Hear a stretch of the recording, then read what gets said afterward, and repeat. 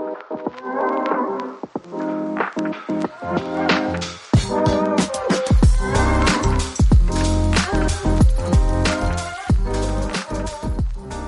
right, thanks for listening to Thinking Biblically About Things That Matter. My name is Steve Ron. I'm the lead pastor at First Baptist Church in Warsaw, and I appreciate you tuning in and listening as we continue our series on shame. Last week, we said that shame is something that is incredibly common. And when we talk about shame, we're using what I think is a really good biblical, concise description from a Christian counselor that I greatly respect. His name is Ed Welch. And here's his definition or his description of shame. He says, shame is the deep sense that you are unacceptable because of something you did, something done to you, or something associated with you. You feel exposed and humiliated.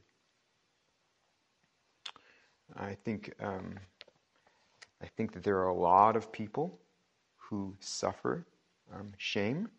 I think that some folks suffer it much more than other people do.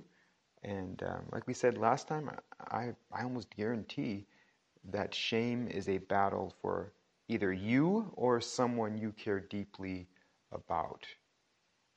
And so we want to think biblically about it. And what I want to point out today is that shame is very complicated. What I want us to walk away with today is just that shame is incredibly complicated. Last week we talked about when shame is appropriate. There are times when we should feel ashamed. We should feel ashamed before God. There are times when shame is very appropriate. We talked about that last week. If you missed that lesson, I encourage you to take a listen to it because it's important to understand that sometimes shame is very appropriate. But today we're going to talk about the fact that oftentimes it's inappropriate. There are times when it's appropriate. There are times when it's inappropriate, when it's misplaced. There are times we should not feel shame, and we do. And so what we want to see today is, when is shame misplaced? When is it inappropriate? And the Bible gives us two really big categories for this. There are two ways that we feel shame and we shouldn't. Okay, these two categories I'm going to give today there's a lot of stuff that happens in each of these. There's a lot of variance in both of these categories, but these are just the two big broad buckets that we have to understand that this is how shame hits us when really it shouldn't. We feel ashamed and we shouldn't. So, number one, the first kind of inappropriate shame is when we feel shame because someone has sinned against us. When we feel shame because someone has sinned against us.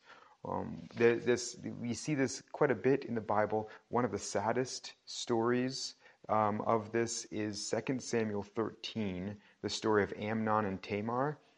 Amnon and Tamar were half-siblings. Amnon was Tamar's half-brother, and he lusted after her, and he wanted to sleep with her. And so he pretends to be sick, and he gets her to come in and kind of take care of him as he is sick, and he gets her to come and to feed him.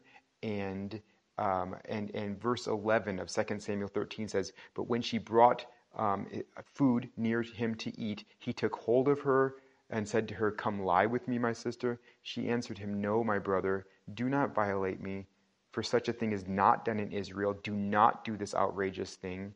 And then she says, 'As for me, where could I carry my shame?'" But you go down in the story, he would not listen to her. Down in verse 14, he would not listen to her, and being stronger than she, he violated her and lay with her.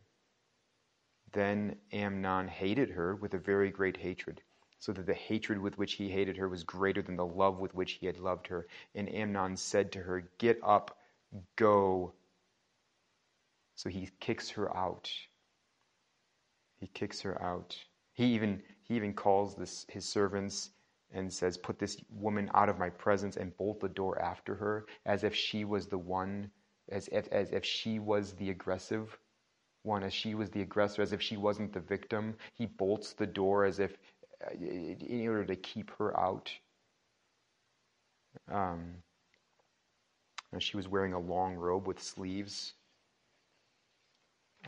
For thus were the virgin daughters of the king dressed. So his servant put her out and bolted the door after her, and Tamar put ashes on her head and tore the long robe that she wore. And she laid her hand on her head and went away crying aloud as she went.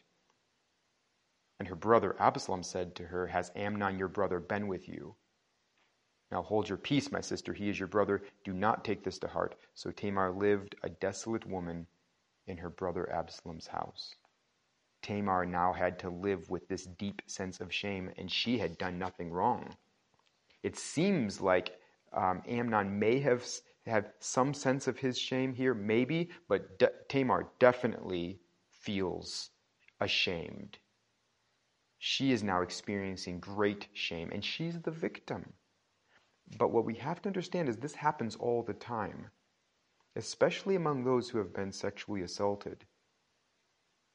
Ed Welch says, he has this really helpful book, Shame Interrupted, and he says, any sexual violation brings shame to the victim. When sex happens outside its intended boundaries, it brings shame on the victim. It should bring shame on the perpetrator. He goes to say, once we are ashamed, most of us try to make sense of it by believing we are getting what we deserve. He says you can find this in the souls of most sexually victimized women. They are of two minds. On the one hand, they know they were victims of ungodly perpetrators, but right next to that conviction is an equally strong sense that they somehow deserved what they received. Even worse, they might think that God himself decreed the injustice as a form of punishment.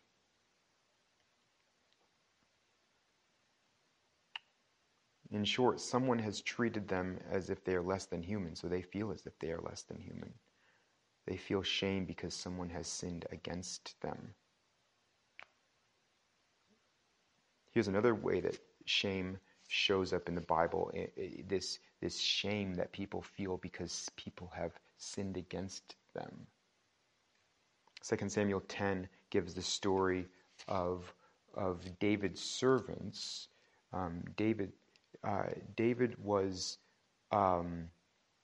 he had a good relationship with the king of the Ammonites, and when the king of the Ammonites died, Nahash, when Nahash died, his son Hanun became king, and so David sent some servants to Hanun to comfort him in his father's death and to be kind to Hanun because Hanun's father had been kind to David. They had been loyal to each other. They had been on good terms. And so David just wants to keep this going, right? He just wants to kind of keep this peacefulness going. And so he sends his servants, but his servants are mistreated. The princes of the Ammonites said to Hanun, their lord, "Do you think because David has sent comforters to you that he is honoring your father? Has not David sent his servants to you to search the city and to spy it out and to overthrow it?" And so Hanun's advisors tell him that David has not sent these men to comfort him. Instead, he's sent them in false pretenses to search the city and to spy it out. So Hanun took David's servants and shaved off half the beard of each and cut their garments in the middle at their hips and sent them away. When it was told David, he sent to meet them, for the men were greatly ashamed. These men had done nothing wrong. They were simply following King David's directives, and his directives were honorable. But they were treated shamefully, they were abused, so they felt ashamed. They felt as if they were worthless. King Hanun treated them in a way that showed he wanted them to feel shame, and he succeeded. What we have to understand is this is what often happens when we are physically or even verbally abused. Here again is Ed Welch. He says, verbally battered men and women are filled with shame. They have been told that they are wretched, and once they get worn down, they believe it. Then they feel compelled to endure the abuse in silence because it is shameful to reveal that someone who is supposed to love them now berates them. Women who have been treated like objects experience humiliation and shame. Did you grow up with an angry, unpredictable parent who exploded, apologized, and exploded again? When this parent was angry, he or she spoke piercing and demeaning words, and those words outweighed any apology. When you live around irrational anger, you will eventually blame yourself. Any rejection, neglect, or demeaning words by someone who is supposed to love you, such as a parent or a spouse, brings shame. Abuse brings shame, is what Welch is saying. We feel as if we are less than human because we've been treated as we are less than human. That's a little thing I just say to myself often when I'm talking with someone and it's just obvious that the voice of shame is so strong in their life, and I just want to say, but you're not at fault here. But that doesn't matter. Because they have been treated as if they are less than human, and so now they see themselves as less than human. And here's the thing. I mentioned this last week, I think, and we have to mention it again because we have to keep this straight in our minds when we're thinking through our own shame and when we're thinking and trying to help and comfort and encourage people who are struggling with shame themselves. What we have to keep in mind is that appropriate shame we should feel, and inappropriate shame feels the same to us. We feel naked and exposed and humiliated. We feel like we are worthless and nothings, like we are outcasts and outsiders. We feel that we are just bad. We are dirty. We are unclean. We are bad. We feel that, and we feel that for appropriate reasons, and we feel it for inappropriate reasons, but it all feels the same.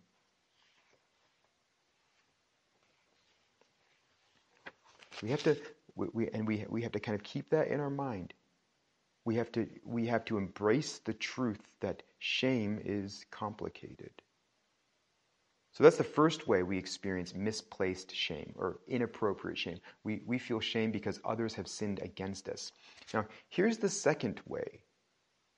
The second big category in the Word of God, and that we see played out in our regular everyday lives as well. The second way we feel shame when we shouldn't is because of a faulty social standard. Because of a faulty social standard. So, in the Bible, shame is spoken of as subjective and objective. Hang with me here and just think through this, and you'll see lots of examples of it. I mean, you'll think of lots of examples in the Bible, and you'll also think of lots of examples in your own life as well. So there's subjective shame and there's objective shame. All right, so which means there's external shame and there's internal shame. So there's shame that we feel, right? We feel this deep sense of shame, but then there's also times when people try to shame other people, or they try to shame us, right? So the Bible talks about it like in Proverbs 19:26. He who does violence to his father and chases away his mother is a son who brings shame and reproach. And so what that means is that son earns himself a shameful reputation. Now, we don't know if that son feels ashamed. He should, but we don't know if he does. Because what we know from just how life works is that there are times when people try to shame us and it doesn't work. We don't feel ashamed. There are certain groups out there in the world that if they try to shame me for my position on different my position on different issues, like if they try to shame me for being pro-life, I probably won't feel ashamed, right? Because I'm not ashamed of that position, and I'm not worried about um, their opinion of me. And so there are times when people try to shame us for something and it doesn't work because we don't feel the shame. So they objectively shame us, but we don't feel that subjective shame. So we have to understand that it works both ways in the Bible. We saw that like with the story of Mary and Joseph in Matthew 1, when Mary tells Joseph that she's pregnant, and then she says it's the work of the Holy Spirit. I mean, Joseph's just like, I don't know about that. That seems, I don't know about that. That seems that's too much for me to believe, right? And so he doesn't know what's going on, but it's really hard. His fiance has come to him and said, and because they haven't consummated their marriage yet. They're not husband and wife in that way yet, and so they are still in the betrothal period, and so they haven't slept together. And so here's Mary, and she says, "Yeah, I'm pregnant, and it's the work of the Holy Spirit." And he's just like, "I don't know." But in 1:19, he says, "He was a just man, and he was unwilling to put her to shame, so he resolved to divorce her quietly."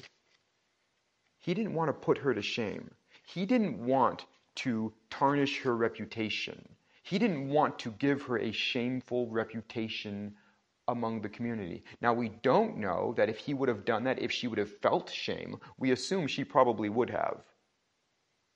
She probably would have felt the shame.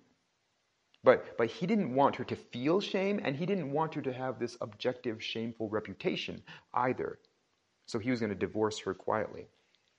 Now, we do know, of course, that he doesn't do that, and they do get married and all of that. We understand that. But we also understand that shame works in those two kinds of ways, right? So sometimes we feel internal shame because of our negative reputation. Sometimes we don't. And what we also have to understand is that oftentimes when people are shaming us, when people give us a negative reputation, when people treat us like we're an outsider and they want us to be, they want us to know that we are not in, that we are not meeting their standards. What we have to understand is that oftentimes people are using a faulty, sinful standard to evaluate whether we should be ashamed of ourselves or not, whether they're going to try to shame us or not. So the world is often using very faulty standards.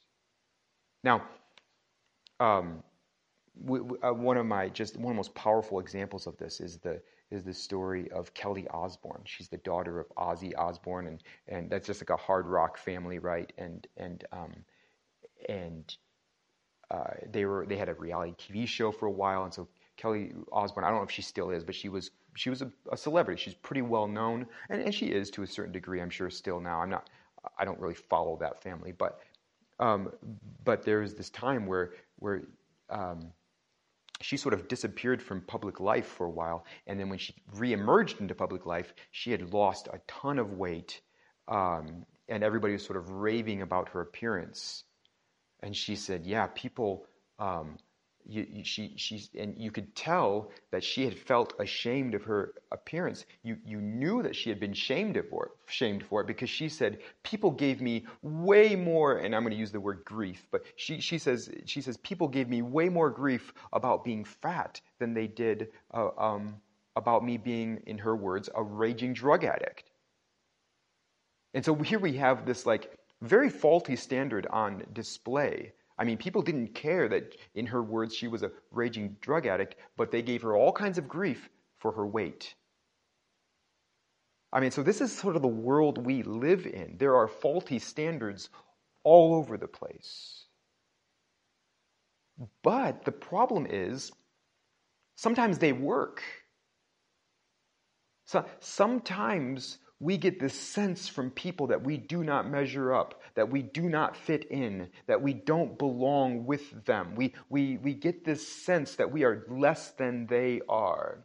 And sometimes they come out and say it, and sometimes it's just like this way that they talk in general, and there's just this way that it sinks into us, and we feel as if we are just outsiders and nobodies, and we feel that because of this faulty, sinful standard. And the way the Bible talks about it in the most like sort of devastating way is when we get shamed into abandoning the gospel. When we get shamed into abandoning the word of God, turning our back on Christ, turning our back on Scripture. Mark 8 says, Jesus says, "For whoever is ashamed of me and of my words in this adulterous and sinful generation, of him will the Son of Man also be ashamed when he comes in the glory of his Father with the holy angels." First Peter says, "Since therefore Christ suffered in the flesh, arm yourselves with the same way of thinking. For whoever has suffered in the flesh has ceased from sin, so as to live for the rest of the time in the flesh, no longer for human passions, but for the will of God. For the time that is past suffices for doing what the Gentiles want to do, living in sensuality, passions, drunkenness, orgies, drinking parties, and lawless idolatry. With respect to this, they are surprised when you do not join them in the same flood of debauchery, and they malign you. They try to shame you, but they will give account to him who is ready to judge the living and the dead." Peter says down in verse 16, "If anyone suffers as a Christian, let him not be ashamed, but let him glorify God in that name." Paul says in 2 Timothy, "Do not be ashamed of the testimony about our Lord." Acts 5 says they stood before the council, the believers did, and then as they left, they were rejoicing that they were counted worthy to suffer dishonor or shame for the name of Jesus. The warning in these passages is that there will be times when people shame us for following Jesus. They will try to make us feel ashamed. They will treat us shamefully, hoping that we will feel ashamed within ourselves. They will heap objective shame upon us, hoping that we feel subjective shame. And the warning of Scripture is that sometimes it works.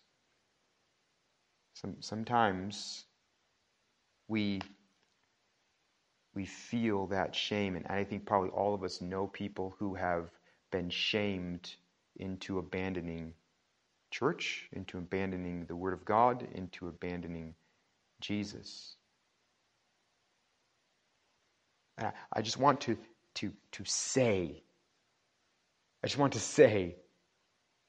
that all of this, the shame we feel for following Jesus, it often feels like the shame that we feel because of sin in our past, or because of the way people have sinned against us. I just want to point out again, it's complicated.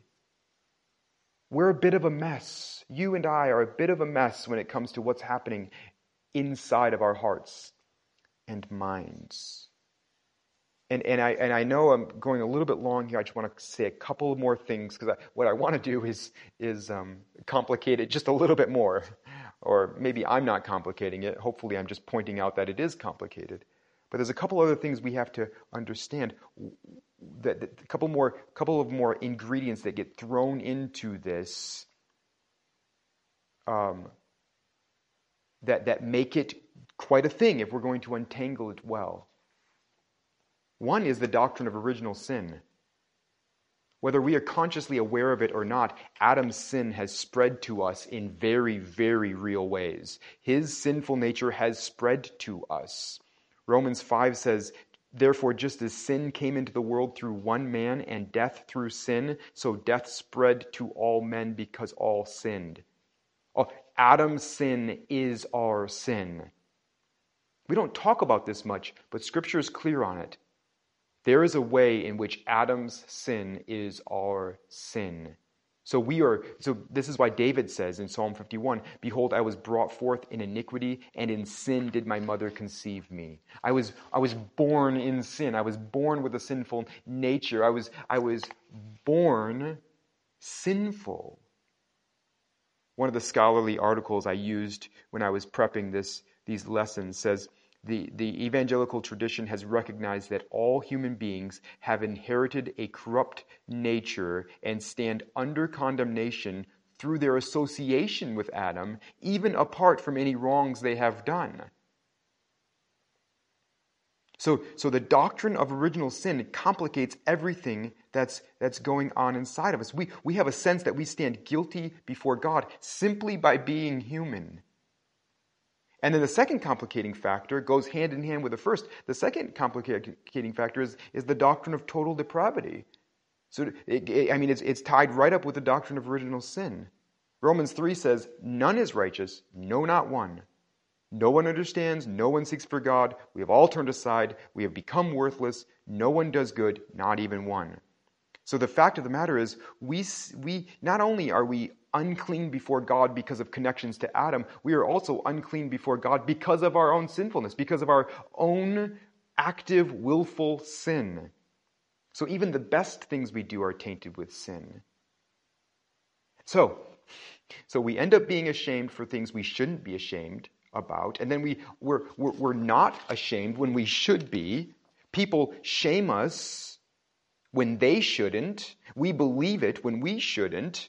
And then shame that would be good for us, that should move us to repentance and obedience, doesn't work the way it should. And this is all because we're sinners. So I just want to kind of talk about this in a sort of a case study kind of way. For instance, if you're talking with a Christian friend who struggles with same-sex attraction, the shame that they feel, if it's a Christian friend who has same-sex attraction, it's kind of like a Christian friend who feels this strong urge towards alcoholism and to drunkenness. It is just a daily fight for them. Or this strong daily urge towards pornography. But I think where I've seen it just the clearest and the most powerful ways is with Christians who fight against against same-sex attraction. And so chances are, if they suffer from same-sex attraction, they feel ashamed because of that, right? Just because of their same-sex attraction. They also feel ashamed because of the way their friends talk about gay people. They feel ashamed because they have other friends who think it's ridiculous to not simply act on their attraction. So they have voices in their head telling them they're awful because of their temptations, and they have voices in their head telling them they're awful for not acting on their temptations. And so they feel like they are just outsiders when it comes to the church, and they feel like they are outsiders when it comes to people who they just kind of work with, who don't go to church. They feel rotten before God. They feel rotten before Christians. They feel rotten before non-Christians. It's complicated. Shame is complicated. So when we're trying to listen to and comfort and encourage and exhort and stir up to good works, right? If we're trying to be a blessing to people who are struggling under a deep sense of shame, we have to be aware of these realities. One last little thing before I close out here. There's a kind of a recent example, and I'm going to keep it very generic. But it just reminds me, it wouldn't be kind of me. So I just have people in my office just recently, and they tell me their story. It would not be kind of me when I hear about how they've been severely mistreated by someone who they should have been able to trust. And so they feel all kinds of shame for that. It wouldn't be kind of me to only ever talk about the shame that they feel because they've been mistreated. I absolutely need to talk about that. And in fact, most of the time, that's probably most of what we're talking about. If I'm talking to a Christian who is they just feel this piercing sense of shame. They hear this. They hear this voice of shame in their head all the time. Then we need to start with the shame they feel because they've been mistreated. And maybe that's the only thing we talk about for quite a few meetings. But what we also have to understand is that that Christian probably also is definitely going to be feeling shame because of their own sinful responses. Because of their own sinfulness. So there's going to be in there somewhere appropriate shame with the inappropriate shame. Because total depravity is a thing. Because we are sinful. And yes, most likely, a lot of the sins that they feel ashamed about they probably would never had the opportunity to do or the inclination to do, except they've been sinned against in horrific ways. And that is just true. But we also have to understand that our guilt is also tied very directly to our shame. And so there is going to be ways where they should just not feel ashamed whatsoever. They feel inappropriate shame, and they shouldn't. That's just untrue. That's deceitful shame. But then there's other ways that are deep in there, that are entangled with everything, where there could very well be appropriate shame in there as well. It is a complicated thing, and I just want to say it would not be kind of me. It might feel kind, it might feel nice, it might feel like the loving thing to do to only talk about the ways that someone has been mistreated. But if I do that, and if in our conversations, it may take time, but if in our conversations we never get to the place where we talk about appropriate shame, then they're going to leave my office still feeling shame. They're still going to feel the shame. If they don't deal with the appropriate shame alongside the inappropriate shame, they're going to leave my office, leave our conversations, still feeling ashamed. This is not kindness. This is not kindness. This is not kindness to yourself. This is not kindness to others. If we won't do the hard work of recognizing that shame is complicated and trying to, as much as possible, talk as honestly as we can about it, that's not being kind to ourselves, and it's not being kind to others.